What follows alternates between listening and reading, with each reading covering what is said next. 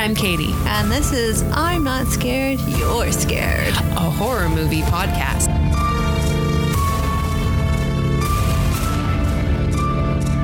Hey, horror fans, if you like what you're hearing, follow us on Instagram at I'm Not Scared, You're Scared. Please subscribe on Spotify or iTunes and give us a great rating. It'll help spread the word. Thank you. Did you mess it up again? Thanks for joining us. I'm doing a great job and I don't need your judgment. We are here to talk about Paranormal Activity, released worldwide in 2009. Just like my daughter. Aw, that's cute. So, but before we can get into that, though, because it feels like it's been a long time, and I need to know what's new with you, Meredith. I've just been traveling. Really? Where? Everywhere. Well, okay, so first, my wonderful engineer / boyfriend got COVID, so I sat inside for a week, and then I felt kind of crappy, too, but then I was fine. And I never tested positive for COVID. Great story. So I wonder if I was just depressed. Maybe. You had sympathy COVID? Maybe. Yeah. And then after that, we went to LA and I took the kids and we went to Little Tokyo. We went to the Tar Pits. We went to the San Diego Zoo. We went all over the place. And it was really fun. And we just got back this morning. My eyes are bloodshot and I'm tired, but it was really good traveling so far. But yeah, I have to take care of my house because it looks like a garbage pit. It looks like a tar pit. I mean, she says that, folks, but I'm looking around. It doesn't really look that bad. I see piles of stuff and I don't like it. So anyway, and then I've been enjoying the new season of What We Do in the Shadows. Katie's a naysayer. She won't watch it. That's not true. Remember, I finally started watching it. I don't remember anything you say. Cool. Well, then for the first time, Tom and I did try watching it. It was actually not long after we did the Bram Stoker's episode, and we were looking for something to watch. And I said, Meredith's been recommending this for about 37 years. And I think we watched 3 or 4 episodes, and we liked it, but I didn't get hooked. Yeah. So, yeah. But no, I think it's very funny. I haven't gone back to it. Well, it gets pretty dicey. Oh, yeah. It's quite hilarious. And my favorite's Nadja. Yes. Because she's she's hilarious. She's a bad bitch. Oh, she's a definitely bad bitch. I have a big painting of her in my room, or my living room. And it looks very old-timey and stuff, but it's from this weird show. So if you're not in the know, people are like, oh, here's a Renaissance painting of some woman. You're like, that was my great-great-grandmother. I'm like, this is a fictional vampire from a show from FX that I enjoy. So, Katie, what's new with you? Well, I've been doing a little traveling myself. I guess the past 2 weekends I've been gone. The first one I took Grace and 3 of her troop mates to our mountain house for a Girl Scout weekend. And it was supposed to be, I dropped the ball with campsites and reservations, and it's kind of difficult to pull off with this group anyway for lots of reasons. But I ended up just being like, we'll just go to our vacation house. You guys can pitch a tent in the backyard, and we have a campfire ring, and we'll be at a house, but we'll still do some camping stuff. But then it just turned into this super fun girls weekend because one of the girls' moms that I have a great time with came up too. Mm-hmm. And so, they were just they were in the hot tub, and then we were at the lake, and then we were going shopping, and then we were doing this or doing that. And it was the only camping related thing we did was we did build a campfire one night and scare the crap out of them with stories and stuff and roast s'mores. But other than that, we never pitched a tent. We never cooked on the propane stove because we were just having too much of a relaxing mountain girls weekend. So it was kind of awesome. So it was a Leslie Knope. Puppy party and eating lots of candy and having a great old time. The funny thing is the badge that I had selected for them to, because whenever we do a camp out, I pick one for them to earn during the course of the camp out. But there weren't any outdoors ones that they were really interested in, or that a lot of them were too involved for us to pull off in this short time frame. And so we did this one that was called Comic Book Artist. And so the 4 of them each drew one panel of a comic strip. And when they were all finished and they're like, we're done, I'm like, okay, let's see. And like, we read it. And of course, it was like this demonic bullshit because Grace was in on it. And it's like this, girl in bed, and there's like knocking at the door. And then she's like, and then there's like 3 frames of her like dragging herself out of bed and getting a flashlight and everything. And then she finally answers the door. And then the last cell was Grace's drawing, the one that she drew. And it was like this horned demon dragging the girl out the door by her hair with like the flashlight splayed on the floor. I was like, oh, that's my baby. Oh, that's cute. Yeah. And then, so that was 2 weekends ago. And just this past weekend, Grace and I went to a family reunion in Merced, which is just like, it's like almost an hour south of Stockton, just like Central Valley. And it's actually a family reunion for some extremely distant relatives of mine, but it happened to be one that both of my aunts and one of my cousins were going to come out to California for, and all 3 of them live in Texas, so I don't see them often. And so if they hadn't, they were the reason that I went, was just to see them, and so that was really great too. Yeah, that sounds fun. I've only driven through Merced like a few weeks ago, maybe 3 or 4 weeks ago on the way to Yosemite, and it was like 100 degrees. Yeah, it was hot as hell. It was 107, I think, at the highest point while we were there. Yeah. We got out of the car, we're like, get back in. Keep going. This is crap. Get the hell out of here. But the couple that hosted us, he is retired Air Force and is very involved in the Castle Air Museum, which is the Air Force Base Museum in Atwater, which is just right by Merced. And so we got like a private personal tour from him. They have like over 70 planes on the grounds in their collection from World War II, like bombers and fuelers, and they have MiGs, and they have like crazy crap from other countries and everything. So I am not an airplane person. That's not something I nerd out on, but I could recognize that if I was, it would have been a really cool experience. Yeah, that sounds fun. Yeah. But, well, so both of us been traveling. Yeah. Living that life. Yeah. But we're here to talk about scary movies. We are. So. We're here to talk about scary movies that take place in one house. In one house. That don't travel. Yeah. And specifically, we're talking this summer about found footage movies. Yeah, if you'll recall the theme, if you've been keeping up, this is a found footage summer. Yeah, so by the time this comes out, the last Exorcism will be out. And then before that, we talked about Blair Witch. And I realized when I was like researching found footage movies more, instead of the 10 minutes that I usually do, there was apparently one also that I saw in the theater, like a midnight movie called Cannibal Holocaust, and that's the original found footage movie. Okay. And when was it from? What year? The 70s. Oh, okay. So I saw it, and it was like, it's like terrifying. Like the movie poster, like, you won't be the same after you see this. And I went and saw it, and I was like, so that's it. All right. I mean, it was whatever. I don't know. Yeah, one of the ones I had forgotten to mention when we were ticking some off, or when I remember in the episode where I was just listing like the 300 movies I had watched in the previous 24 hours. Yes, yeah. Catfish. The like one found footage movie that actually is real found footage. Oh, no, I don't see that. Yeah. I haven't seen that. Well, I don't need to go into it at the top of an episode about another movie, but maybe later. Hey, everyone! I know you're here to hear about Paranormal Activity. Wait, is that scary? Well, it wants to be, but since it's actual real, it's not. I mean, it's unsettling and creepy. But we can talk about it later. I shouldn't have brought it up. I'm sorry. It was a teaser. I was titillating you.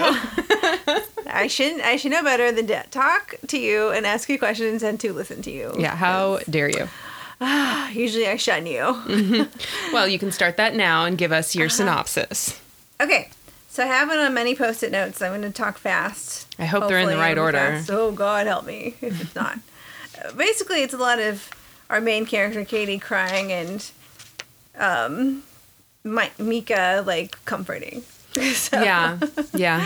They both really nailed those She's roles. like, And he's like, there. I'm going to get it. I'm going to get that demon. Okay, anyway. So let me get it. Let me start. All right. So before the movie even starts, there's a caption that says, Paramount Pictures would like to thank the families of Mika Sloat and Katie Featherston and the San Diego Police Department. So basically it's like implying that they allowed the makers of the movie to use this film, found footage film. And then the opening shows a man walking around with his video camera. He walks out to meet his girlfriend as she pulls into the driveway. And then there's a caption that says, San Diego, September 18th, 2006. She's sort of eye-rolling his giant camera. He mentions capturing paranormal activity that may or may not be happening in the house. And that's like the intent of his purchase. As a viewer, you assume that the man is Mika and the woman is Katie because of the caption before the movie even starts. So the camera just kind of stays on. They prepare dinner. Mika says the camera will capture weird shit that's happening to them to figure out what's going on. And so because he can take care of it. He has a real, like, I'm a caretaker in this relationship kind of thing going on. They eat dinner. Katie is doing beadwork and addresses Mika for the first time as her boyfriend. So now we know that they're in a relationship. That's Mika. And he responds with, like, calling her Katie. Mika asks Katie if she knows any tricks to get the activity captured. They're kind of chilling out, hanging out. They hear knocking. They figure out quickly it's the ice maker. They have like little like, oh, what's that? And it's like something else completely a little bit through the movie. Mika sets the camera in the bedroom. He sets it up there. That's where we're going to film. You can see a really good view of the bed and the hallway. And that's where they're going to film a lot of the movie, as the viewer, your perspective is. So then the caption then reads, night number 1, September 18th, 2006. The camera captures humming and sound of keys falling onto the floor downstairs. And then the following morning, Katie discovers her keys. She's kind of like, who threw my keys on the floor? And they're like, ooh, I don't know. Anyway, and then they move on.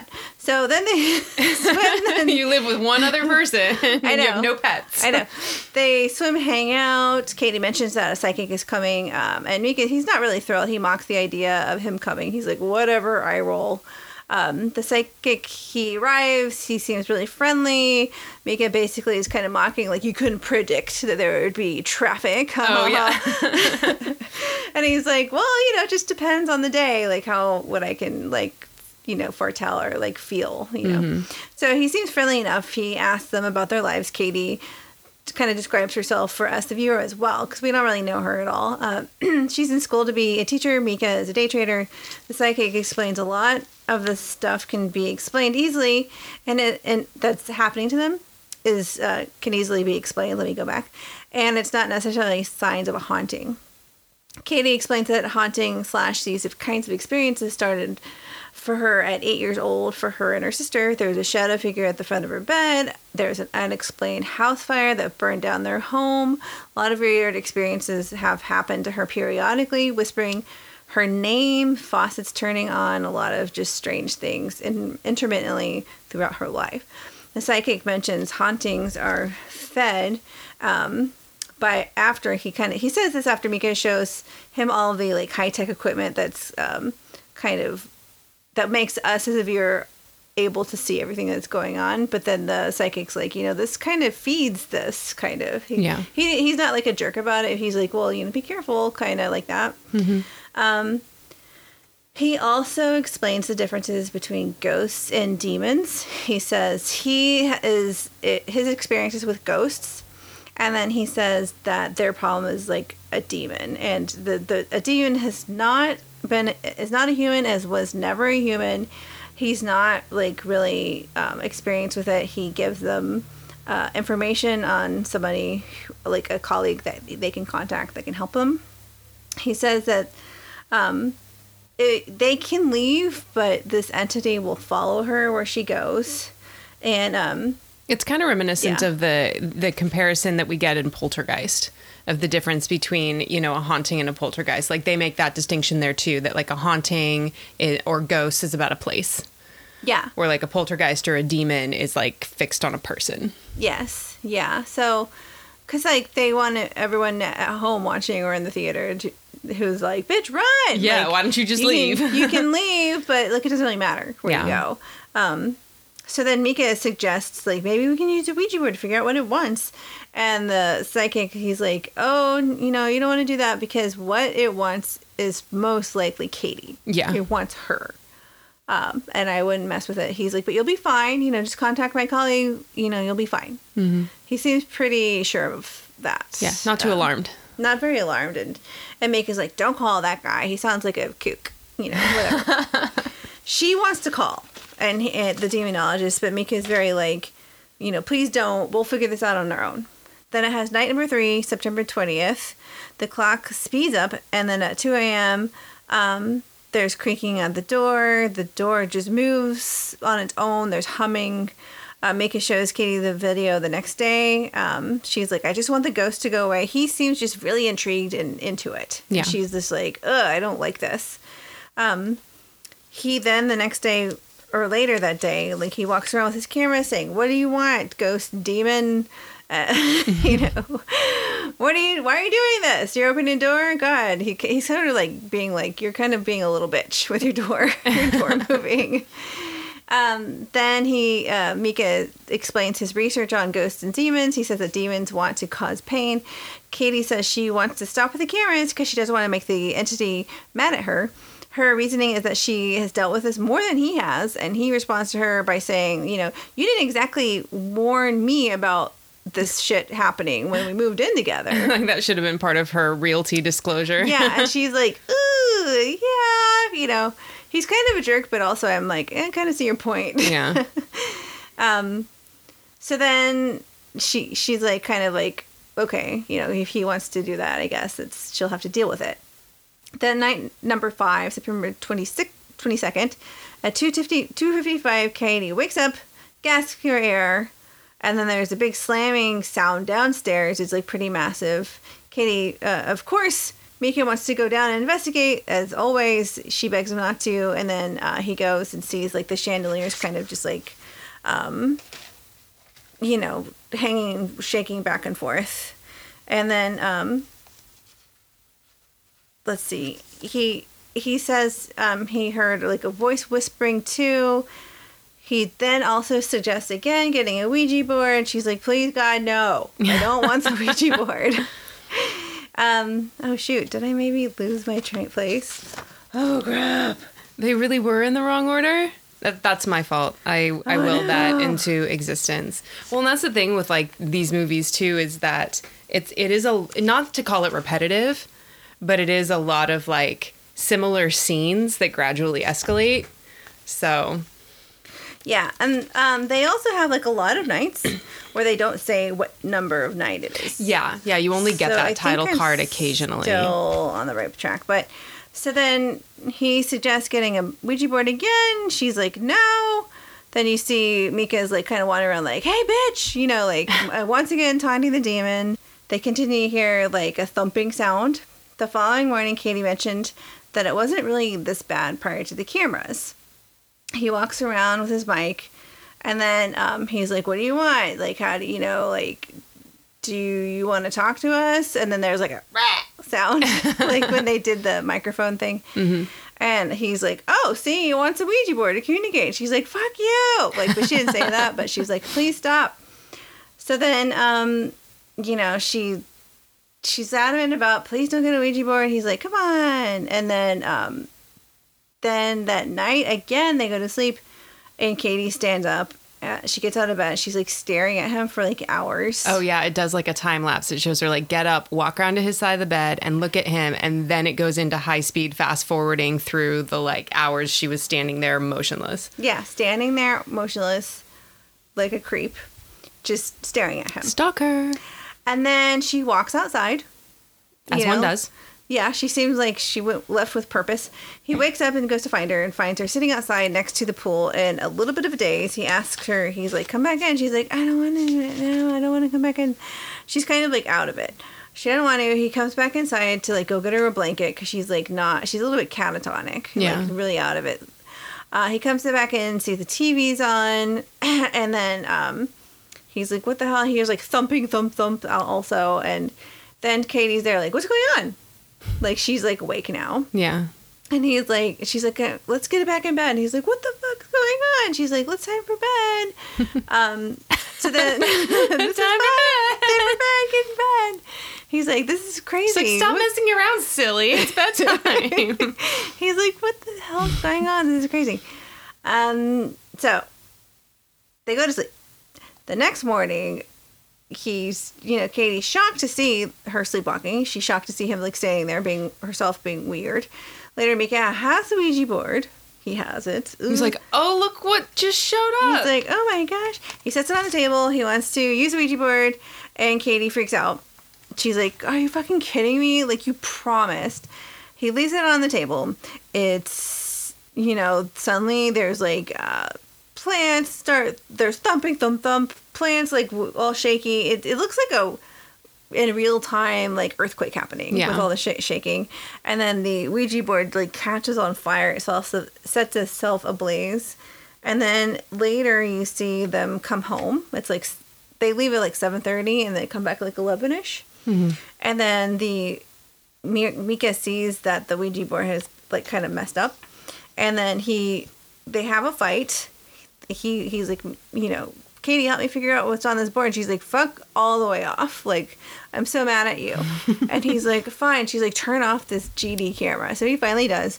Then the next scene is Mika is in front of the camera making all these statements that Katie has made him, like, has prepared for him to say. Like, I will respect Katie's wishes. I will not, like all this other stuff. Kind of making, like, these statements to appease Katie. Then they go to bed at, like, around 1:28 in the morning.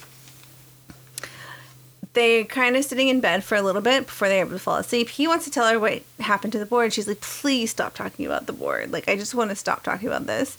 The following morning, they continue to fight about it. Mika spreads baby powder on the ground. He's like, please just let me do this experiment. I just want to do baby powder on the ground. They go to bed. Incidentally, that's a really good way to eliminate squeaks in hardwood floors. Baby powder? Baby powder lubricates between the boards so that they don't rub against each other and make noise. Yeah, well, they should have just done that in the first place. Right?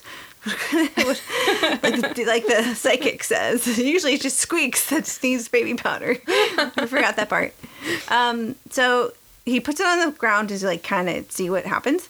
She wants to call the demonologist again because like, please let me, he's really adamant about just like figuring out himself.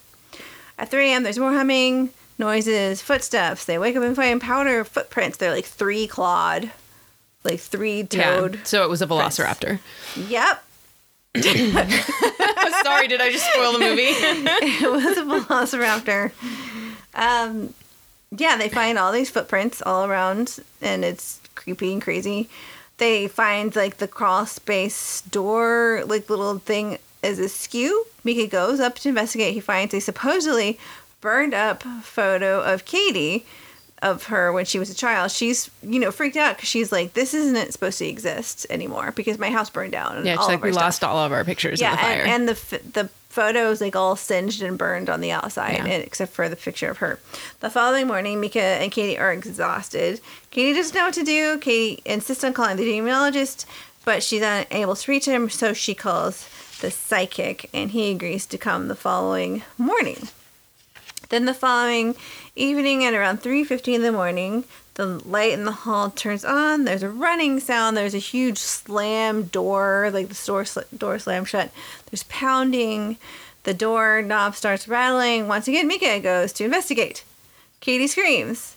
And she wants to go downstairs. She's like, please let's stay downstairs. And there's like go back and forth. They end up sleeping in their room. The next morning, she's like, Katie's exhausted, sullen. She's just like hopeless. Mm-hmm. Then later, the glass at the there's a glass picture frame of Katie and Mika, and Katie gets there's a lot of like thump and like smash sound, and the side with Mika is there's a big slash, like it looks like claw marks, and the glass is smashed.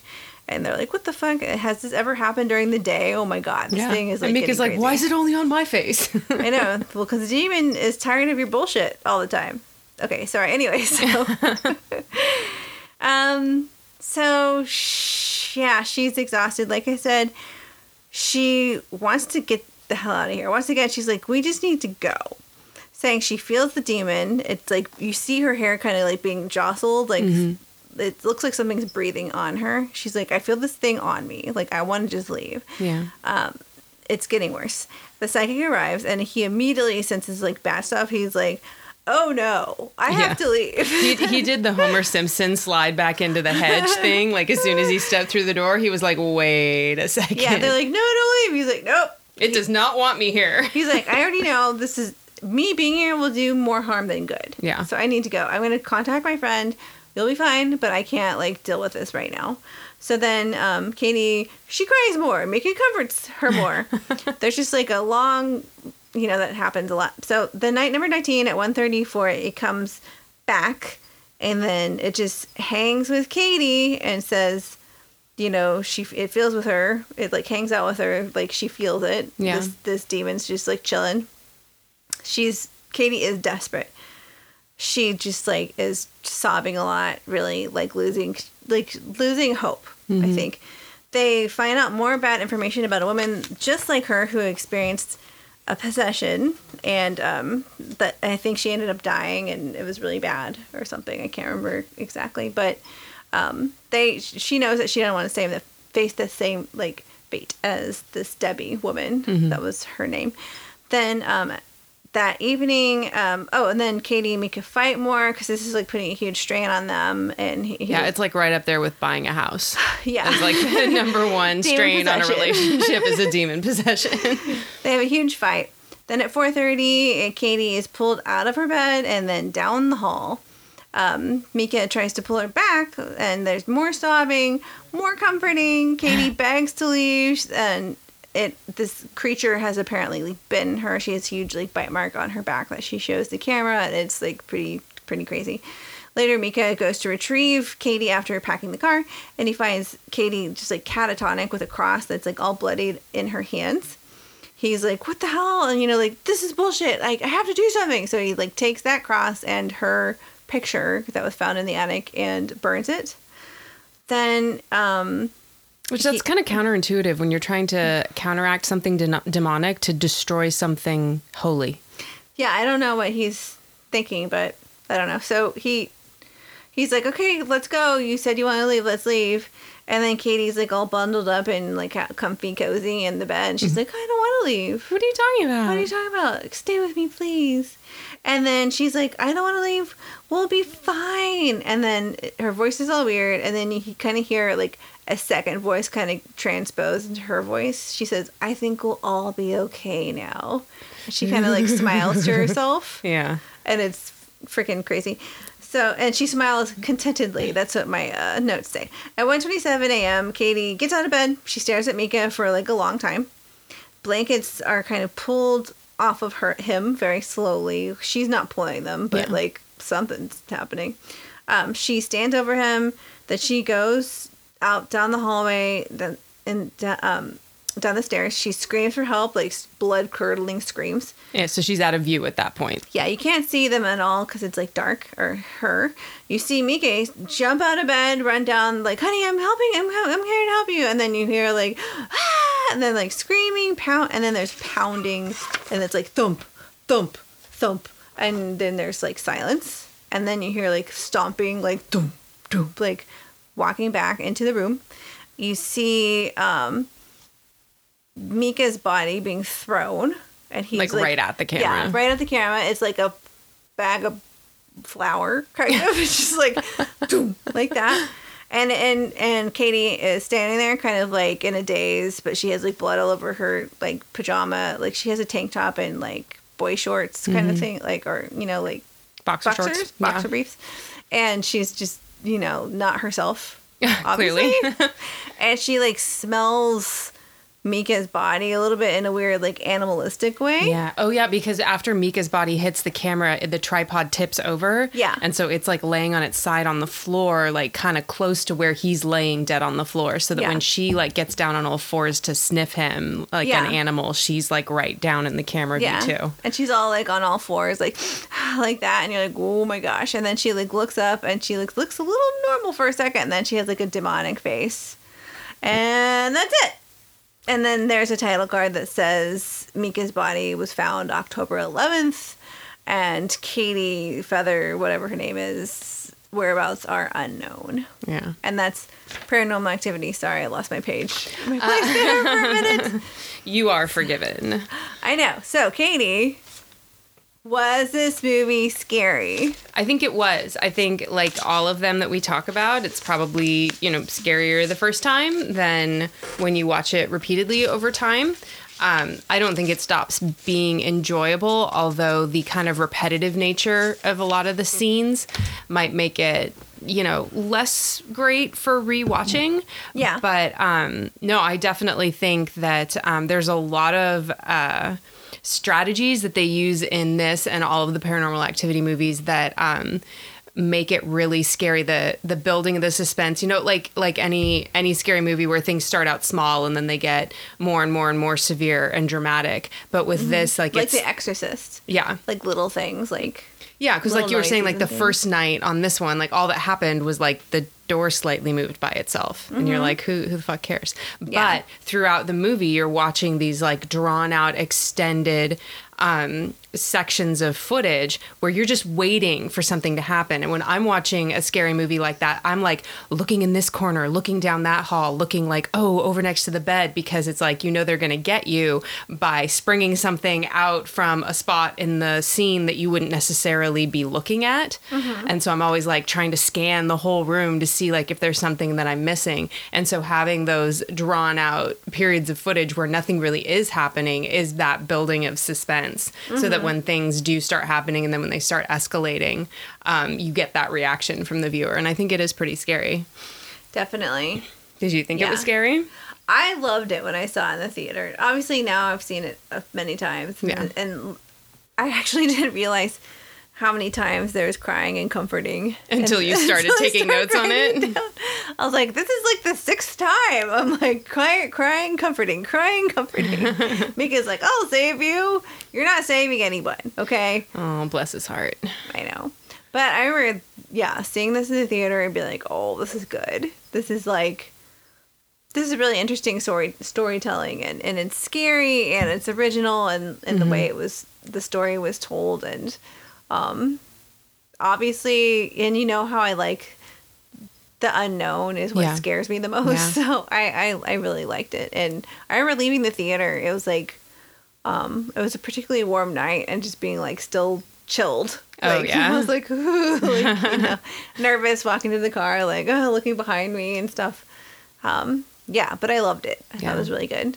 It's also a big contrast to something like Blair Witch, where it's like Blair Witch is a lot of movement. I mean, there is a lot of handheld camera footage in this one, but you have all the stationary cameras, which make up a lot of the movie. And the fact that this is like one small setting, like it's a microcosm, it's just really in and around this one house. Yeah. But then you contrast it with Blair Witch, where they're like outside the setting, the environment keeps changing. All of the footage is moving, none of it's stable. And so it like gives it a very different vibe.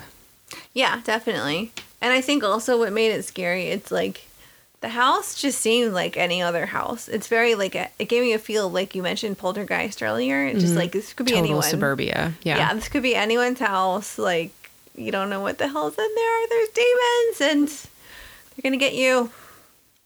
And they did. That's the story. That's the story. You gotta watch out. There's demons and they're going to get you. Yeah. So, I don't know. I loved it. I still think I don't get scared, but I get thrilled. And I'm like, oh, this is good. Like, I can really appreciate it. For sure. It's fun. So you have Oh, yes. a lot of information about sequels. My favorite topic. There's a lot. Sequels, prequels, and remakes. So I mentioned this a little bit when we were talking about doing this the last time, and listed off how many there were. So there are 6 existing sequels that follow this original, so 7 total, and then an 8th is supposed to come out next year.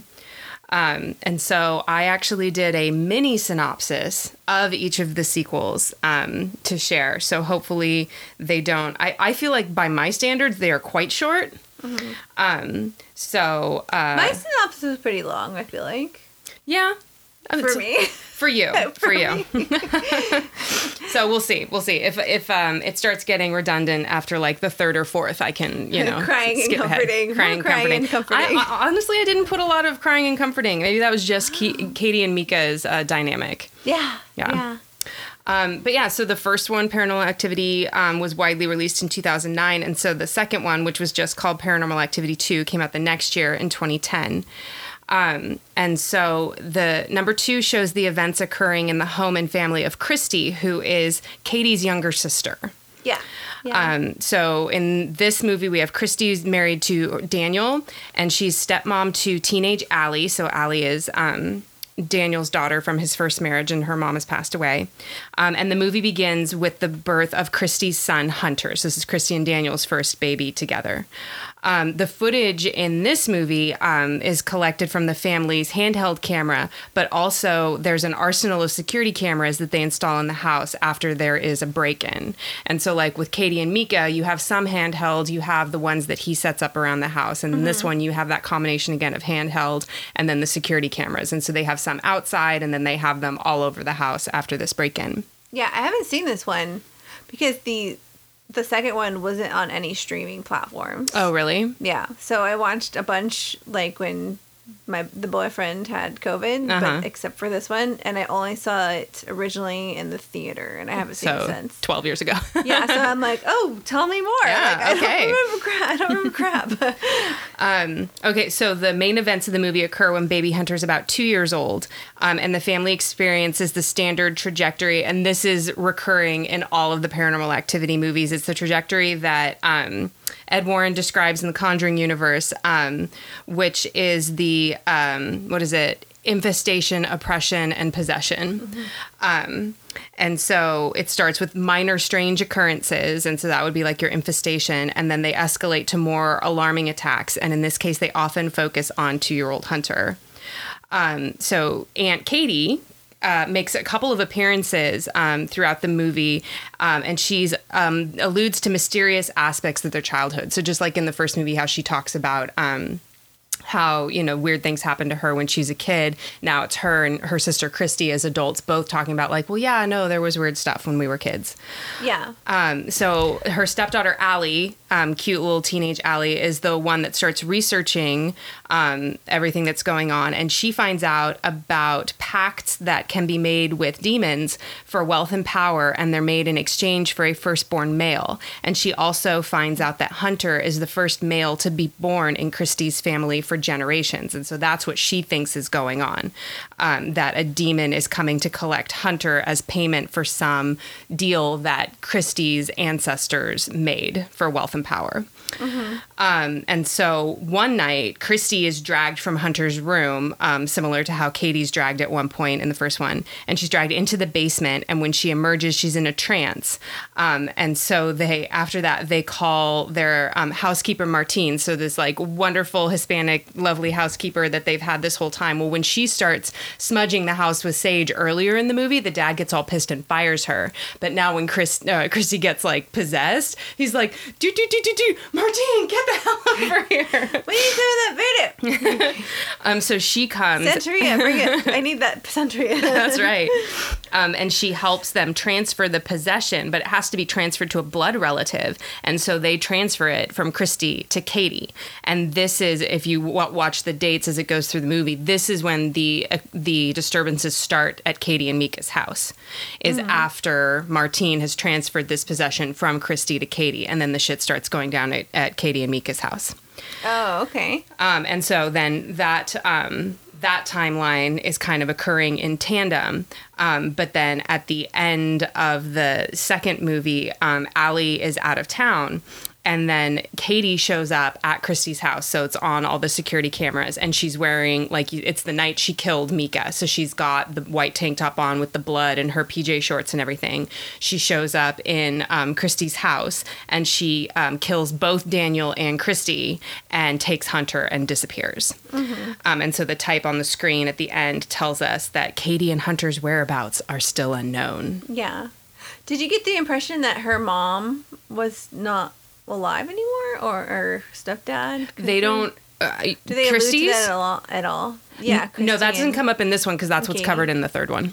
Right. Yeah. No, they don't mention anything about Katie and Christy's parents or like in number 2. Or like any. Okay. The only mention is when Allie's talking about, she says Christy's grandma is like rich or something. And so that's what makes her think that there was a pact made with a demon to get money. She's like, we don't know where they got their money from. But she's talking about like the grandma.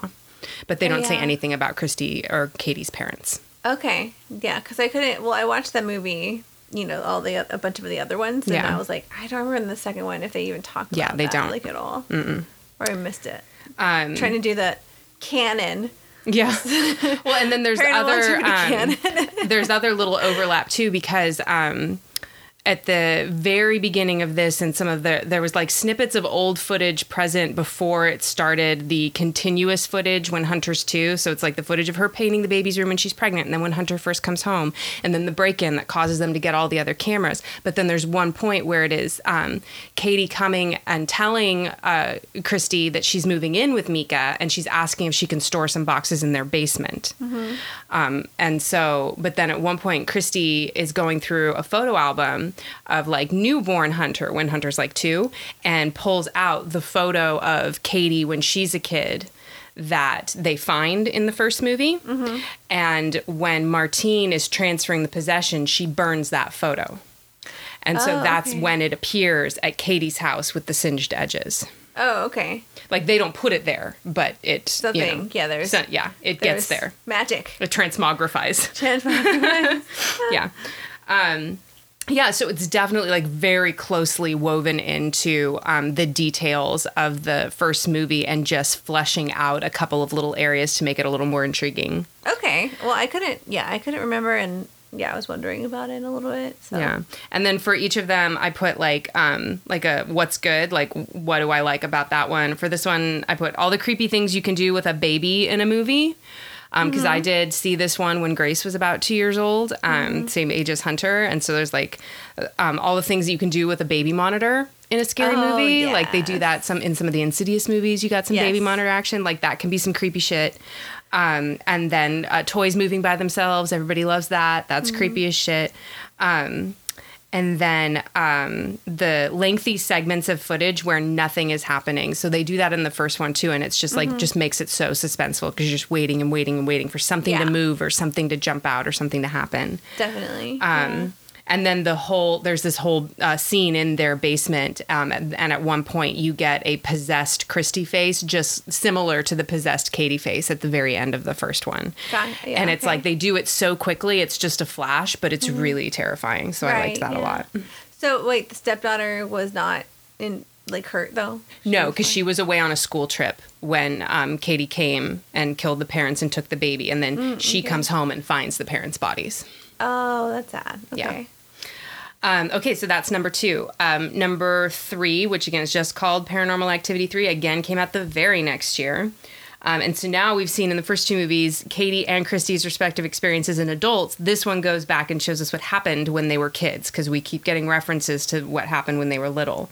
So I love this one. This one is so good. So good. And this is the one that they hook back to the most in the following sequels, because I think it was so good and the story got so complex and interesting. Sorry. Before you begin, I meant to say I was pregnant with Charlotte when I went to go see Paranormal Activity 2 also. And I think maybe one of the reasons I forgot a little bit what happened is because I was getting motion sickness. Oh, yeah. I'm, pregnant. Right. And I had to go throw up and then come back. Because I want to see what happens. I'm not sick enough. You know, when you're pregnant, you're like, well, this just happened, but I'm going to go back and live my life. And exactly. I paid for my movie ticket, and I'm fine now, and Yeah, I think I missed like a little bit. So I think it's funny that you and I both did that because I went to see The Unborn when I was pregnant with Grace. You know, we live our lives, and there's a reason we have this podcast now, because we're weirdos. Don't judge us. Okay, so when Katie and Christy are kids, they live with their mom, Julie, and her boyfriend, Dennis. Dennis is a wedding videographer, and so this is the source of the footage in this movie. There's always got to be a reason why a bunch of shit's getting taped. And in this case, it initiates because Dennis is a videographer. We also meet for the first time their grandma, Lois. So this is Julie's mom, their maternal grandmother. And we learn that Christy has an imaginary friend named Toby. Toby, ends up being the rock star in this universe. Yeah. So once more, we see the pattern of infestation and oppression, strange occurrences in the house that escalate over time, largely centering around little Christy, who's the younger sister, if I hadn't made that clear before. Katie's older. Right, yeah. We see a conversation between Julie and her mom, Lois, at one point, and Lois is trying to convince Julie to have more kids, saying, quote, "You always said you wanted a son." And you're like, after seeing the second one, you're like, oh, well, Grandma Lois is trying to encourage you to keep having babies, so there's a boy. Lois, get your own life. Get some IVF, and you deal with that shit. You old hag. You old hag. So the creepy stuff continues to escalate. Dennis in this one is the one that starts doing all the research and discovers the coven that is the one that Allie had found in her research in the second movie, and how the coven, the aspect that he finds out about is that they use young girls once they can get pregnant, use them as vessels for whatever crazy shit they're trying to bring into our world. These kind of have like these moments. Definitely have like a Rosemary's Baby when she's like looking through the books, like all of them witches kind of feel when they're like, she's like, oh shit, like reading through all this, like seeing weird portraits of weirdos and weird symbols and rituals and things. It's no bueno. Yeah. So then when the disturbances at home get too severe, the family leaves, because they didn't get the advice of it's going to follow you. And where do they go? Grandma Lois's house. But I put, that turns out to be out of the frying pan and into the fire, because Lois's house is HQ for the coven.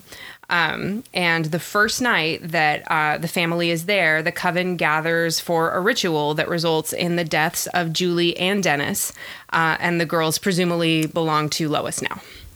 Yeah. So, that's very truncated. Obviously, I was trying not to go into a lot of detail because this one has a lot of creepy bits in it. What I listed, the scenes that I really liked, was the one of the things that Dennis comes up with when he starts planting cameras around the house is putting his camcorder on the base of his wife's oscillating fan, or girlfriend, I should say. Julie's his girlfriend. And so you have a camera angle that pans from like the one far end is like the inside of the front door and then across their formal room. And then it like passes a wall and then you see the kitchen island and then the eat-in kitchen table. And then it slowly goes back. That was so good. That's like so much like, you're just like, what's it gonna turn into? And so that allows for probably my favorite, and I think this is the part that I screamed at in the theater, is when the sheet is behind the babysitter. She's sitting at the table and the sheet is standing behind her and then it just goes and like falls. That part scared the shit out of me. Yeah, that was great. Oh my gosh. The scene where the girls are playing Bloody Mary.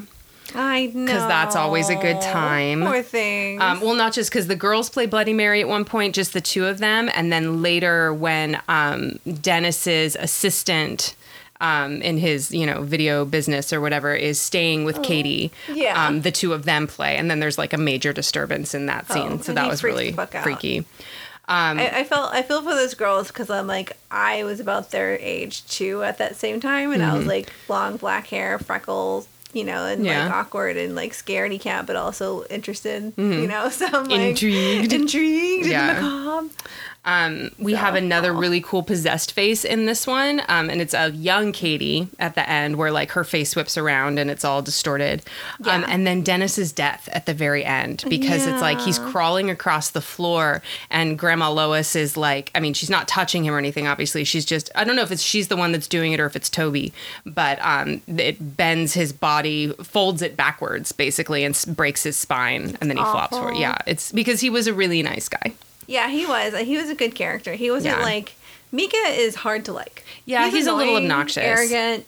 I mean, I guess his heart's in the right place, but Dennis just seems like a really cool, nice guy. And he really, like, cared about the girls. Like, you know, he loved them, and Yeah. you feel bad. He's, like, taken on this father figure role. Did they mention, like, what happened to their father? What did he... No, that never comes up. I was curious if old Lois got rid of him. Probably. He's like, I'm getting a vasectomy. She's like, well, time to go. Yeah. See you later. I need some heirs. Okay, so that was number 3, Paranormal Activity 4. So good. Which is also, 3 and 4 are both awesome. And it's like, it's hard because 1 and 2 are really good too. But then, I mean, at this point, they kind of kept getting better there for a while. For a while. Then not so much. But yeah, so Paranormal Activity 4 came out again the very next year. So this was 2009, 2010, 2011, and then the 4th one was 2012. So it was like every year we were getting a Paranormal Activity movie. So in this one, we're meeting an entirely new family consisting of mom and dad. They have a teenage daughter, Alex, and her 6-year-old brother, Wyatt.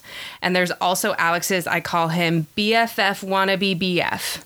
Because, like, they're besties, and you can tell, like, they're flirty, and he definitely crushes on her, but they're not a couple. Like, they don't kiss or hold hands or anything, but, like, he's definitely, like, flirty, you know, with her, and she, you know, kind of tolerates it. They seem like the type of people that have, like, known each other since they were, like, 5. Yeah, maybe that's it. Something like that, like, weird dynamic where they're like, I'm getting these feelings. Yeah. But maybe, I don't know. But yeah, they're definitely like each other's besties because they talk all the time and FaceTime, all like video chat all the time. Mm-hmm.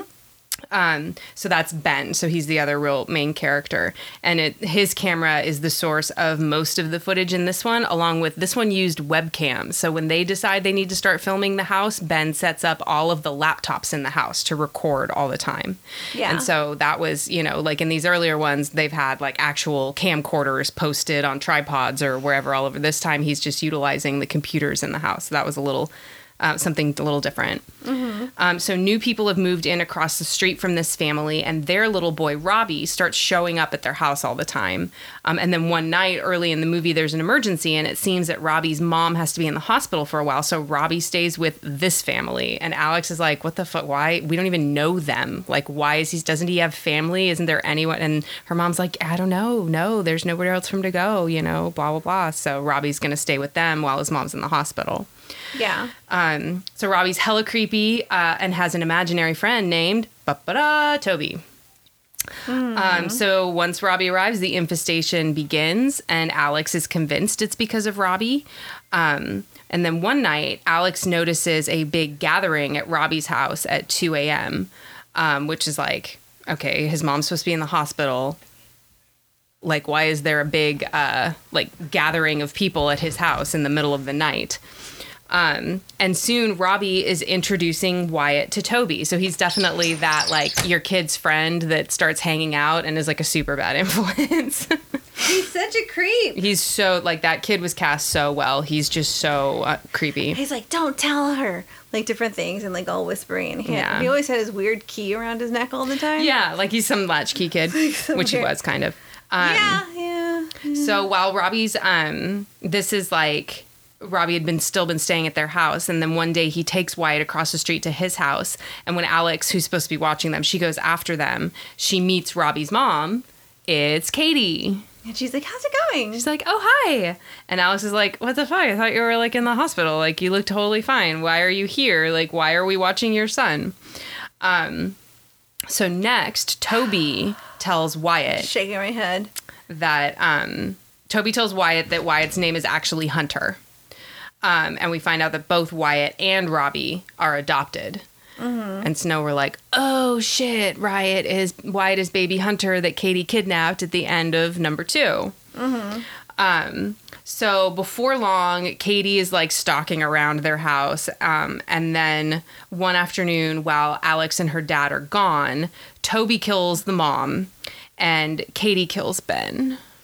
I know. It was so sad. I mean, you know they're all gonna die, but you really liked Ben. You know that the one where the daughter was on a camp or whatever, and she died. You know, yeah, Allie lived. Allie lived. Okay, so then Katie, you know, the whole family, well, no, Alex and her dad are gone, but now that they've killed everyone in the house, Katie takes Wyatt across the street to her house, and this is where like the climax scene occurs, and Alex and her dad go over there to try and get Wyatt back, but they're both killed in the process, and Hunter is reclaimed by the Coven. So they've got him back. I thought that was a good twist because it's like, as a viewer, you're like, oh, that kid's Hunter, the little kid. Yeah, you think Robbie is Hunter, and then you find out it's Wyatt. Yeah. So what I thought was good about this one is the bits that they did with the tracking dots of the Xbox Kinect. That was really cool. Like, it was really cool. Creative. And then visually, the way that, like, you know, it would be, you know, it's all dark, all the little green lights everywhere. And then, like, Robbie and Hunter are chasing each other around. And then you just see the faintest image of, like, a third boy chasing them.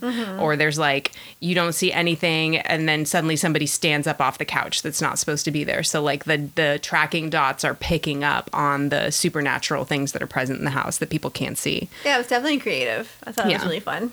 I did like what happened with the mom's knife when she's like chopping bell peppers and she turns her back and it goes like whoosh and disappears up into the sky, presumably the ceiling. And she's like, what the fuck? Like, she goes back out. It's like, I've been there. I'm like, where did I put the knife down? I was just cutting these peppers. She's like, what in tarnation? Well, she didn't say tarnation, yeah, but she like, says, what the fuck? And then it was like a day later when the husband is like looking at the laptop and it falls and like almost falls right into him. Well, I think he's in the doghouse because he's on the couch and like super late. But then like the laptop in the kitchen keeps going on. And so he keeps going into the kitchen to find out why. Yeah. And then it like falls. It falls and he goes, ah! And he like tells his wife, he's trying to tell her. She's like, oh, give a crap. You're in the, you know, she's like, just go to bed. Just go to bed. And he's like, but the knife, it came out, it fell. It was, and she's like, shut the fuck up. She's like, you can come back to bed. Is what she said. You can come back to bed, meaning they're fighting a lot. Yeah. I didn't bother to include those details, but their marriage is not great. But it's not really relevant to the story. Not really, but it's just funny that she's like, I don't give a crap when a knife fell out from the sky. Yeah, she's like, shut up. I'm so sick of your voice. I really liked the part where Alex is sleeping and Hunter levitates her off the bed.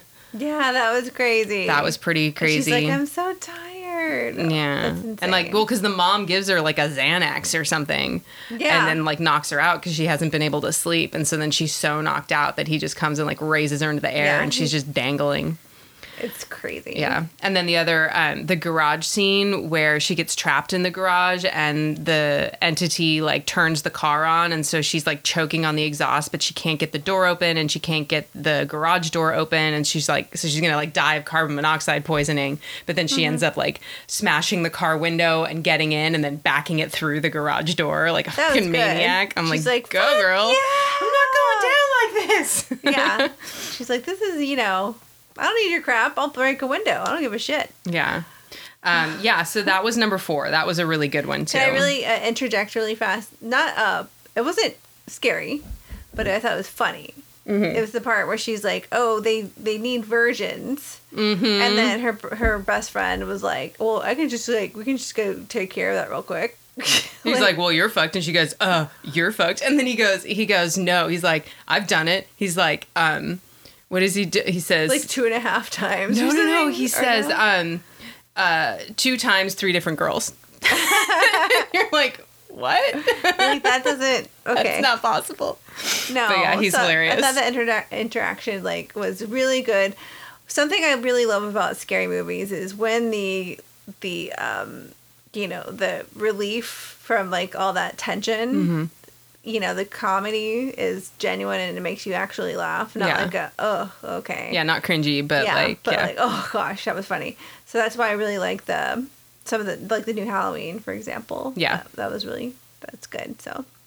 Yeah, that's definitely something they've gotten better at in recent years. I think they've recognized how much better audiences respond to scary movies when they work them that way. Yeah, comedy relief has to be actually good. Yeah, and so I think that's why you're seeing it more often. Yeah. That's one of, like, Jordan Peele's real strengths, too. Definitely. With his stuff. Yeah. It's like his little funny bits are so funny. He's like, yeah.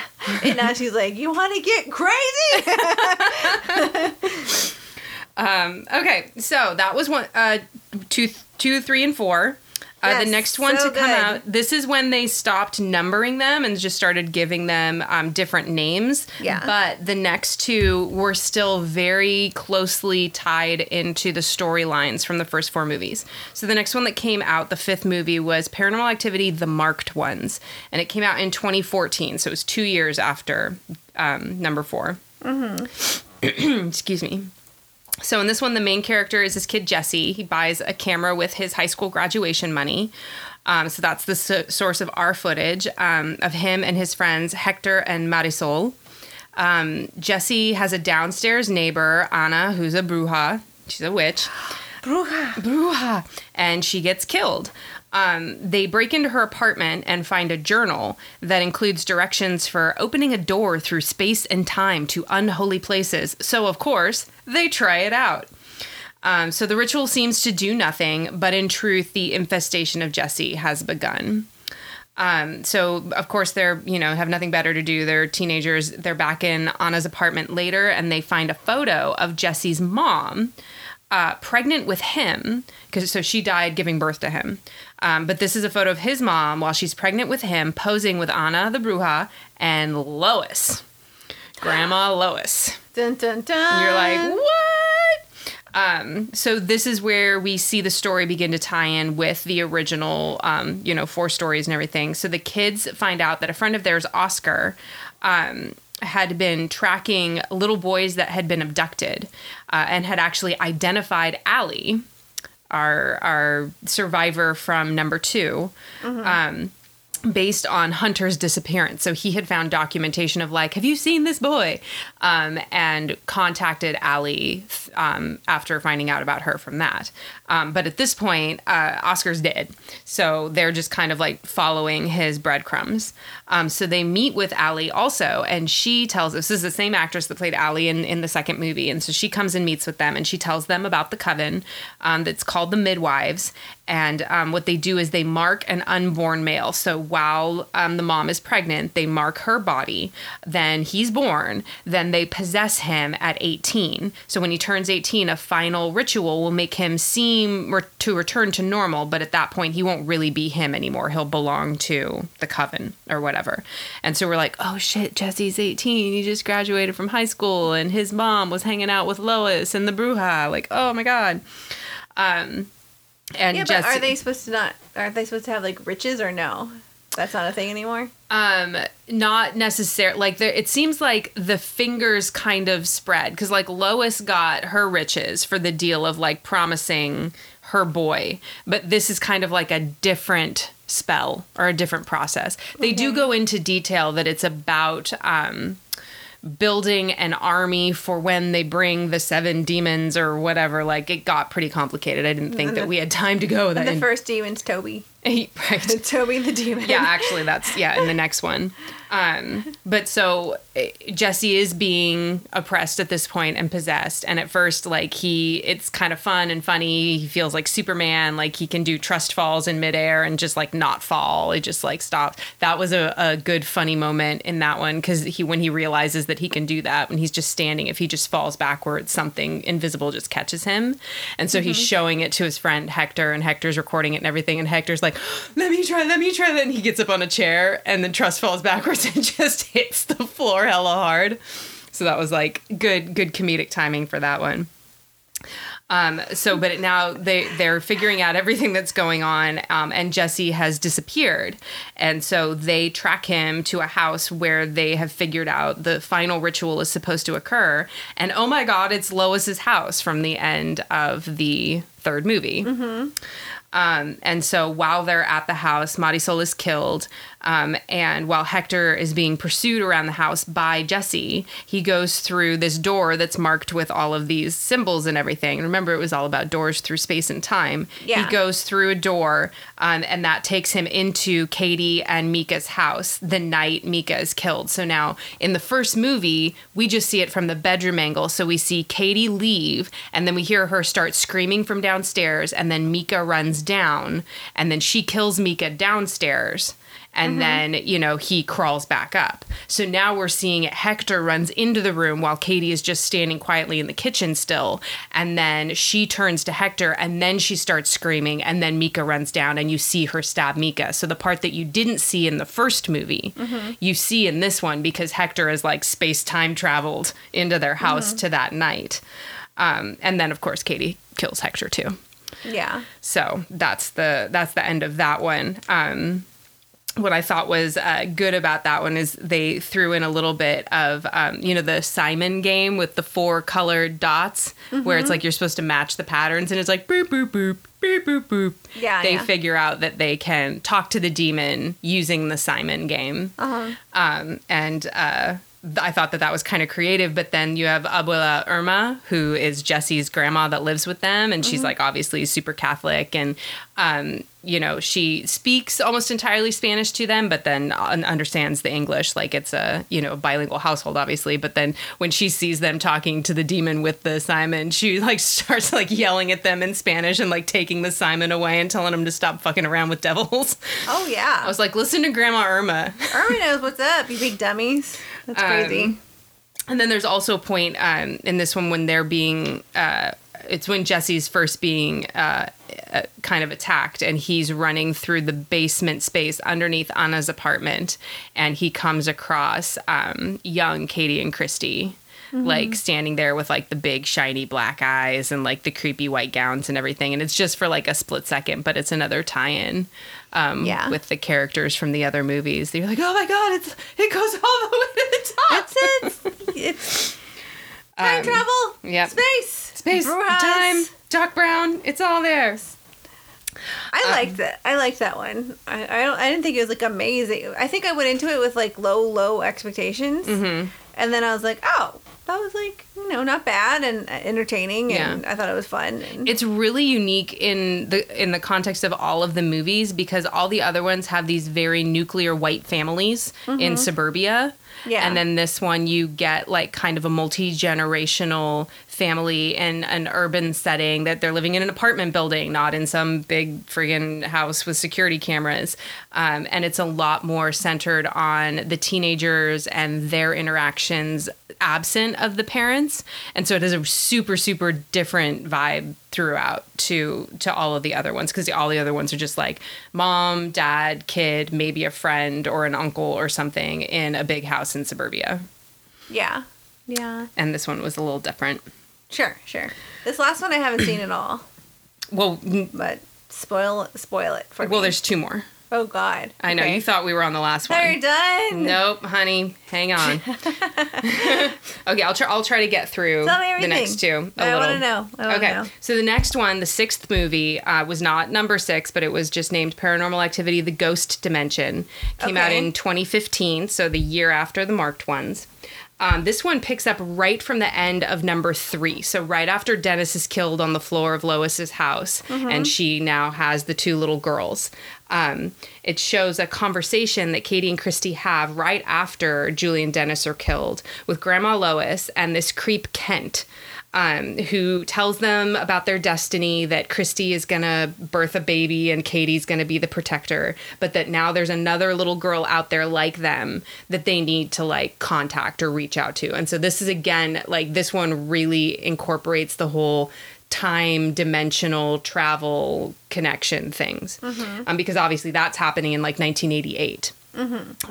But the events in Ghost Dimension are taking place in like 2015 or whatever. Okay. So the new family in Ghost Dimension is Emily and Ryan are the parents and their daughter Leela, plus her uncle Mike, who's Ryan's brother. And then there's Emily's hot friend Skylar, like just the requisite hot girl that's like staying with them for some reason because she has a yoga retreat in town. Okay. Yeah, you need the hot girl. You'll figure out any way to get her there. So we have Kato living in the house. So they're in a relatively new home to them, this big, gorgeous, beautiful house. But they find a camera and these weird tapes that they don't know where they came from.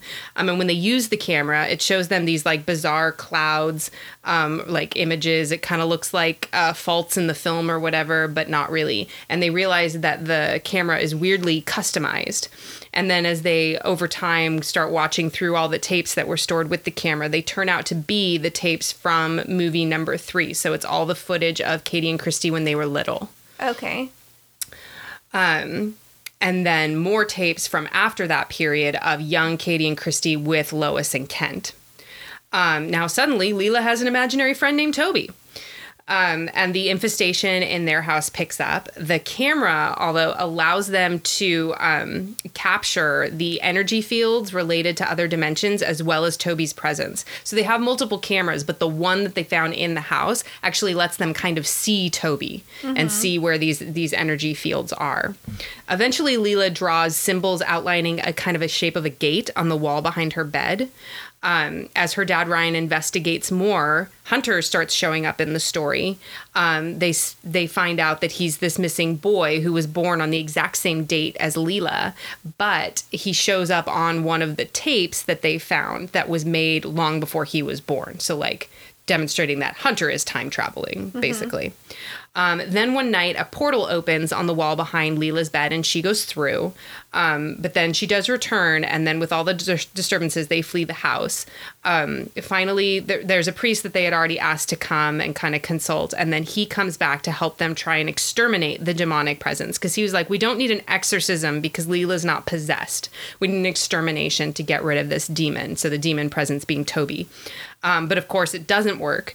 Toby kills Skylar, Mike, and Ryan, and then Emily follows Leela through the bedroom portal, which of course is time and space, ends up in Christy and Katie's childhood home again. And at this point now, Toby has become incarnate because what they needed was the blood of Hunter and the blood of Leela to bring Toby to a human form. And they don't kill the kids. They just, cut their hand or whatever. But now Toby is real and he kills Emily and keeps Leela. The fun thing about this one is that actually the DVD had an alternate ending. In the alternate ending, the extermination works. Like they, are like, oh, we banished Toby. Great. And 4 months later, they're moving into a new house. And all of a sudden in the front yard, Leela's standing there with like, look, my friends are here. And it's young Katie and Christy. So like young, like they were 25 years before this is supposed to be taking place. And then the next part on the film is Leela's birthday party. Her mom, Emily, is pregnant. And when Leela blows out her candles, she wishes for it to be a boy. And Kent is in the crowd and like scoops her up and is like, what a good girl you are, for like wishing it would be a boy. So it's just all of these like creepy hooks linking it to everything else in like kind of chaotic, but, entertaining ways. Yeah. What I thought was good was the interdimensional aspect. There's parts where they're watching the tapes and Christy is being kind of hypnotized, but she's being asked to like visualize and try and see things through other dimensions. And so they're watching this tape that was made 20 years ago and watching this little girl, and this little girl starts like describing them in the room that they're in right then, or like starts describing Leela's bedroom as it is right then. So it was like really creepy. And there's a part where Leela sneezes and Christy on the tape says, bless you. Oh, that's crazy. Yeah, it was creepy. Wait, is the house that they move into, is that their old house? So funny you should ask, because that was the next thing. So, they keep talking about Katie and Christy's house burned down. But it didn't, right? It did. This house was built on the site. Oh, okay. And then the parents find out throughout the course of the movie that they were like manipulated into moving into this house because they were, remember, we weren't even looking in this neighborhood and it seemed like it was too good of a deal. And their realtor was this woman named Katie. And when they call the real estate company, they're like, nobody by that name has ever worked for us. And so they figure out that they Chameleon Katie. But like adult Katie is never on any of the tapes they have. So they wouldn't have recognized her. They only saw the child. And then there's also the part where Leela attacks the priest and bites him in the neck or something. And that was kind of a fun moment. She's like, no, don't you take away. Don't you dare take away Toby. I'm just reenacting what I would imagine happened because I haven't seen the movie. So. Yeah, no, it's great because she's like all super grouchy about having to talk to this priest, right? Because you're like, oh, she's possessed. Priests are boring. She starts like smiling, like this tiny little smile. And then she's like just smiling quietly and like staring at him. At the smile, it's getting like a little bigger and a little bigger. And then she just like lunges at him and is like, rah! And bites him. Toby's like, You want to bat that priest in the neck. I like the Toby Southern. You want to bat that priest in the neck. That priest needs to be bitten in the neck. Oh boy. Okay. Right in the veiny part. Right, get it. He's old. His skin is thin like paper. That's why she laughed. Okay, so that was Ghost Dimension, which was the 6th movie. Okay. And then the last one that has been released so far was number 7. It is the first one that has nothing to do whatsoever in any way with any of the preceding movies. So is it cash grab? Well, maybe the other ones are too, but like at least they tried. Yeah, but this one, like, there's a demon, but it's like there's not witches, there's not a coven, there's not a anything like that. So it's called Next of Kin. The main character is Margot. She's doing a documentary with the help of her friend Chris on finding her birth family, which she believes are these Amish people. She has seen security footage she found somewhere from the hospital when her mom left her. Like, her mom, like, runs into a hospital foyer and, like, drops the baby there. Mm-hmm. So her first contact with the family is this guy, Samuel.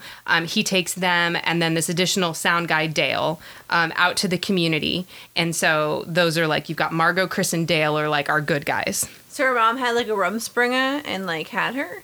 Not exactly. Oh, Not okay. exactly. So on their first night staying with this family, they see people going out into the forest in the middle of the night. And then soon someone mentions to Margot, she finds out that her mom's old room was right above the room that she was staying in now. So looking in that locked attic room, she finds a letter where her mom, whose name is Sarah, calls the group a cult and writes, "You can't have me or my baby." So she's asking Jacob, who's actually Sarah's dad, which makes him Margot's grandpa. And he says that Sarah had attempted suicide multiple times before getting pregnant by a boy from town, and she was shunned, which Margot was like, "So you kicked her out?" And he goes, "Oh, no, we didn't kick her out. We kept her here and shunned her," like Dwight Schrute style. Shunned. Unshunned. Unshunned. But then... have your baby. Reshun. Yeah. So, but they were going to force her to give away her baby to, like, another married couple because they don't allow out-of-wedlock babies. But instead, she took the baby to the hospital that was outside of their community. So using a camera on a drone, Chris discovers that there's a church in the woods. So they go there, but they're stopped from going inside at that point. But after seeing people in the middle of the night take this 2-headed baby goat into the church, the crew sneak back and they get inside this time. They find a harness and a crank that's meant to lower people down into this pit that is like in the middle of the church underneath, like kind of hidden behind a lectern. So, of course, Margot gets into the harness and goes down, and she sees that there's kind of this cave at the bottom with some tunnels and everything. So back at the house, she's snooping through Jacob's room, and she breaks into this locked closet, and she finds a laptop with a router in this Amish house. So that's why it's, locked in a closet hidden behind white tunics. And she finds full of OnlyFans bookmarked website. Right. It was Black People Meets all up and down. OnlyFans. But what she realizes is that they found her online intentionally. Like, they had been basically researching her and stalking her. Like, they had her class schedule. They had all this stuff dating back to before she and Samuel originally, like, quote unquote, stumbled upon each other. Because Samuel was the one that was supposed to have been on Rumspringa, and then he, like, this was his story, that he met somebody and then ended up, like, doing a 23andMe and then got, like, a distant relative connection with Margot. And so that was the story that they lured her in with, but evidently they were seeking her out the whole time. Malark. All malark. So she's, like, obviously really freaked out, but before they can get away, she's attacked and somewhat possessed. And in the guys' kind of understanding, like, research, they learn that there was a line of women in this community that were tasked with housing a demon, like, in their body. Like, that was how they were keeping the demon trapped so it couldn't do its demonic business. And Margot was the next in line to have the demon transferred to her from her mother. And that's why her mother got her out of the community, so that it wouldn't be transferred to her. But now she's there, and they're trying to make that happen. So she's taken to the church for the rite, but Chris shows up. He manages to save her, but then we meet the creature that once was Sarah. So she's been like trapped in this cave under the church for like 20 years, housing this demon and like all chained up and everything. And it's like a golem type thing, but really scary. Like really, I thought was pretty well done and creepy. And so she like breaks loose and is chasing them,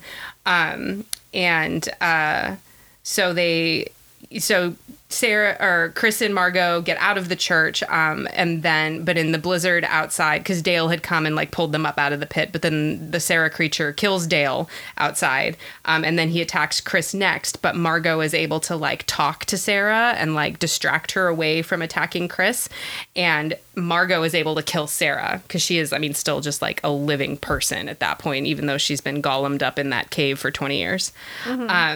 And so Margot and Chris flee as the farm falls into the carnage of the unleashed demon, because since it wasn't transferred to Margot and now Sarah's dead, the demon is free. Bye! And they had talked about earlier is what this demon does is it like turns everyone against each other and causes them to do like the most heinous things to each other. So like when they're trying to get into the van to leave, the people around them are all like setting each other on fire and like biting each other and shit. And so they get away. Margot and Chris get away in their van. But then later, police respond to, fire reports or whatever of what's going on at the farm. And the only one left alive is Samuel. But he's got the demon in him. And so he makes the two police kill themselves. And then he takes their car and he leaves. So it's basically like the demon is now unleashed on the world. So way to go, Margot. Margot, you done fucked up. What I put for what's good with this one is, since it's set in 2021, they're wearing masks. Like when they're at the airport and like getting off the plane and like getting their things and everything, they're all masked up. And then like they get in the van and Margot goes, as she's starting to take it down, she's like, is this cool? Like we all tested, whatever. And Dale, the driver, is like, oh yeah, I've had COVID like 5 times. Because the actor that played Dale was hilarious. He's like 6'7". He was just like this huge guy, but he was really funny. There was one point where like Chris has the camera and there's this old Amish looking lady in the corners supposedly peeling potatoes, but you're looking at her from behind. And so he walks over with the camera and he's like, hey, can I film you? And she's just like gazing out the window with this serene look on her face. And then the camera pans down and she's actually peeling her hand. So she's like gouged a huge portion of the flesh out of her hand with this potato peeler because she's just been sitting there peeling away at her hand. Oh, what the fuck? And that's what Chris said. Exactly. And then my other favorite part is there's a point before they've really started to figure anything out. Margot's talking to this little girl there who's got a doll. And she's like, what's your doll's name? And she was like, Sarah. And she was like, oh, that was my mom's name. Like, she used to live here a long time ago. And she goes, she's still here. She doesn't like you. And Margot's like, I'm sorry, what? That's crazy. I need to watch these. Now I'm intrigued. So when I watched that last one, it was called Next of Kin. When I watched the first time, I remember not liking it, but I don't know if it's because I was expecting it to link into the universe and it didn't. But this time, I just rewatched it today. Was the first time that I watched it since the first time I saw it. And I actually didn't hate it. Yeah. So I don't know. Maybe it's just what I always say with your expectations. It's like if your expectations are high, you're going to be disappointed. But if you go in thinking, oh, yeah, I remember this sucking, you're like, oh, it actually isn't that bad. It's not that bad. Yeah. Yeah. And then I should mention that for the next one, Paranormal Activity, The Other Side. So the 8th movie comes out next year, 2023. Okay. I have to watch the other 2 that I missed. Yeah. Well, I have all of them on DVD except for Next of Kin, but right now that is streaming on Paramount Plus. Okay. That's what I watched it on today. Gotcha. Okay. So yeah, those are the copious sequels to our feature film of this episode, Paranormal Activity. Those are a lot. And, from the sound of it, like, I can go into, like, a few little tidbits of, like, how the original was created. Oh, please do. But it was, there's just, like, a few little things. But, so the director, his name is Oren Peli. I don't know if I'm, pronouncing that correctly. But before he made this movie, he was just like a programmer. Oh, yeah? Yeah, and he had like the idea of doing this movie about this. And so he said he was inspired by just like some creepy late night noises in his house, like some thumps in the night, and he's like, oh, this could be like a cool movie. And so then he redid the floors of his home to make them wood and do other things. He doesn't count that as part of his movie budget. Okay. Because he's like, this is all what I was going to do to my house anyway. Right. So separately, like the movie was like $15,000 to make. Wow. And it's, I think, the second highest grossing movie ever because it made like $319 million.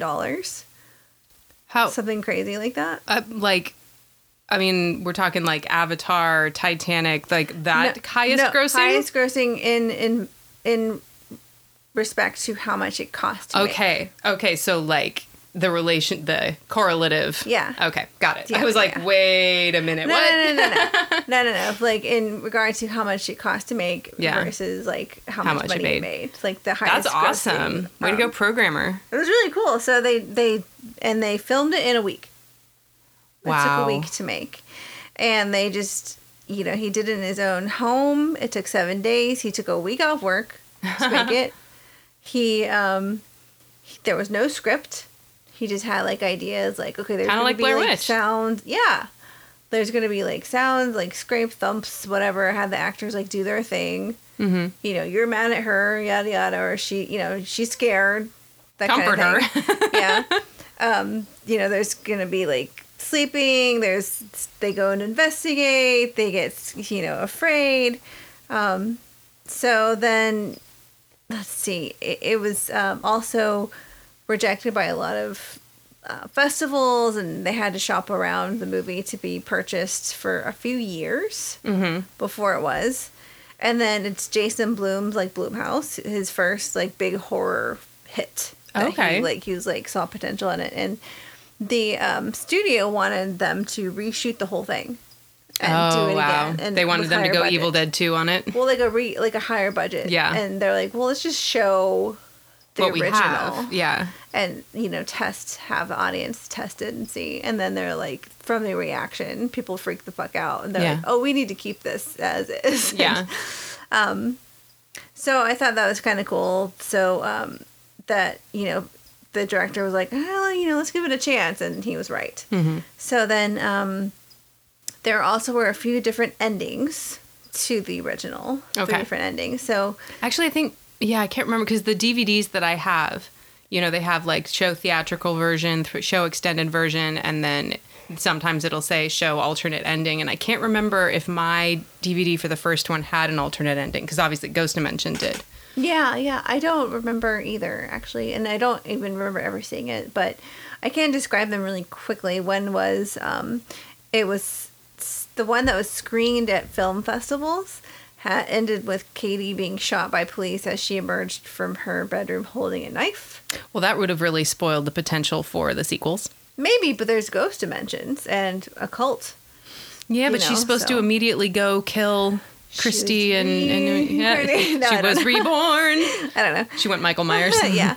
So then the movie was purchased by Paramount, and then they did 2 more endings. And the one that was the official ending, which is Micah being hurled across the room by the unseen force, and then Katie's a snarling demon, which we saw. And then the third ending was never released, but it was Katie kills Micah off screen and then cuts her own throat in front of the camera. Oh, that would have been upsetting. Yeah. So luckily they just stayed with the one that they reshot, the second one where Micah dies and she disappears. Yeah, because that gave them so much to work with. Yeah, it's really good. And I meant to say profitable. It's the most profitable movie. Okay, not highest grossing. Yeah, profitable. I Got misspoke. So just in terms of percentage of return on money that was spent on the movie. So I thought that was really cool. This is like a nerdy programmer guy who had this idea of a movie. He's like, let's make it, take a week. I'll spend $15,000. We'll shoot it at my house in San Diego. Hire 2 unknowns. Yeah. them hash it out. I'm not even going to bother writing a script. I'll just tell them what to do. Yeah. I was like, that's so cool. Yeah. You know, that's really That awesome. it paid off the way that it did instead of being just something that like sits in his garage for the rest of his life. Sure. You know, and even if it did, you know, who cares? Like, That's true. I mean, he probably had a good time. yeah, it was probably fun. And he got to new make. floors out of it. Yeah. He was like, actually, I was going to do it anyway. It's fine.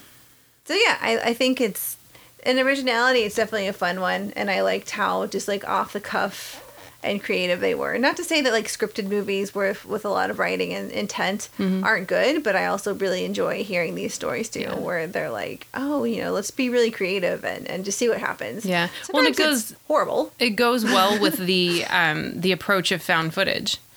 You know, because it's like if, you know, it's supposed to feel more realistic, you're supposed to feel like it's happening to you, not that you're watching it happen. And so like because you said the same thing about Blair Witch, that there was no script, that they were, you know, given directions. And so to have it sound natural because it is actually what someone is just naturally saying, really jives with the unprofessional camera work. That too. And, you know, like, after watching the movie today, I was like, they seem kind of nervous a little bit and not, like, super professional. But also, it's like, how would we act if there was a camera in the corner? Like, we'd be like, oh, you know, like, after a while, maybe we would not remember it's there. But, like, I'm pretty sure I'd be, like, oh, you know, anxious and, like, self-conscious. Like, self-conscious for sure. With a big kiss. It's easy for me to forget that I have little cams in the living room to watch our dog sometimes when we're like out of town or like, you know, out of the house. But like a gigantic, huge ass camera like what he has, like it would be hard to forget it's there. Right? Yeah, totally. So, well, I think that was really good information on all the sequels. There's a ton. Yeah, and I have to say, Grace has seen every single one of them. So obviously she's a fan to some extent, because after seeing a couple, she didn't say no thank you to the rest of them. But you know, Paranormal Activity is rated R. It is. I think that I would have to look at what they articulate for the reason, but there is a lot of cursing in it, a lot of swearing. A lot of F-bombs, and they do factor in frightening and intense sequences for ratings, which these are obviously full of. With the so when I first started showing her these, the only one I didn't show her was Ghost Dimension, and it's because you have a bunch of 18-year-old kids hanging out together, not around adults. There is even more swearing than in the other ones, and a lot of like sexually explicit commentary and like statements and jokes and comments that are just like really dirty because it's a bunch of 18-year-old kids and that's the kind of things that they say to each other. Yeah. And so I did not show her Ghost Dimension when we first started watching them because it was back when she was like 11 or something. Yeah. Now she has now seen Ghost Dimension, and she watched Next of Kin with me. I actually thought that I'd watched it without her when it first came out, but then when she sat down to watch it with me today, she was like, "Oh yeah, I saw this." I was like, "Oh well, never mind. You may go." But she stayed and then she fell asleep. But they're really scary. They're good. They're good, but like we say with a lot of them, they're not beginners horror movies for kids. No. So they're not necessarily inappropriate. You know, it's not like they have a bunch of sex scenes. It's not like there's a bunch of blood and gore and disembowelments or violence, but they're really scary. They make me anxious. Yeah. If I am anxious, you are squeamish about scary movies, then maybe you... Yeah. Because it literally is, it's the things that go bump in the night. Yeah. And that's usually the thing that is scary to a littler kid. Yeah. Is that like when you're in bed at night and you hear a noise. In your own home. In your suburban, own home. And you're surrounded by your comforts. Like you're in your own bed. But then there's a creak. And then suddenly your blanket moves. Yeah. And you know what? I always say you have to keep your feet under your blanket because the demons will get you. Right. Blankets have incredible power to protect us from the supernatural. Everyone knows this. Yep. It's known. It is known. It is known. Yeah, so this would be, it's not necessarily inappropriate for younger kids, but it is really scary. And so you wouldn't want to show it to a preteen unless they were already super desensitized, like my daughter. My children would be sleeping in my room at the end of the bed like Michael Scott. on their ottoman. I have to get an ottoman. Yeah. Well, yeah. I love it, though. But so if anyone, grown-ups / teenagers, older teenagers, if you have not watched Paranormal Activity and you're like, I just want to be frightened. Yeah. Get this movie. Turn off all the lights. Turn off all the lights. And be quiet. Stay off your phone. Watch it with a friend, but don't talk to them the whole time. You can hold hands. Yep. Meredith probably wouldn't hold my hand. To get through it. Yeah. No, I'll be like, you're fine. Stop touching me. You're fine. God, just quit jumping in my lap, Katie. God. But yeah, no, it's the lights out, quiet, focus. Let they work so hard to build the suspense. You have to let them build suspense. Yeah, and this movie was really well done, and it's a lot of fun, and people make fun of it a little bit. I think it's gotten to the point where it's it had a lot of send-ups. Yeah. Yeah. I think it's gotten to the point where it's parodied a lot, but, just enjoy it. Not everything has to be a joke. You can just laugh or be frightened sometimes, too. So, well, good episode. For next time. We're going to continue our found footage, but we are doing a twofer because Katie and I couldn't decide. We wanted to do both. They're good. They're both awesome. I know. So we're going to do As Above, So Below, released in 2014. Mm-hmm. And Rec. It's a Spanish movie, released in 2007. But if you are, adamantly against reading subtitles, I read subtitles all the time because I can't hear very much. So yeah, so if you also suffer from tinnitus and are used to subtitles. But then there's Quarantine, which was released. It's the American version. Really, really follows the Spanish version as well. I don't think it deviates very much. And it's released in 2008. And the actress in that was Emily Rose, the actor who played Emily Rose. And she's amazing. Right. And, okay. I love her. So cool. Anyway, thanks for listening. And I hope you get scared. Bye. Go watch this. Bye.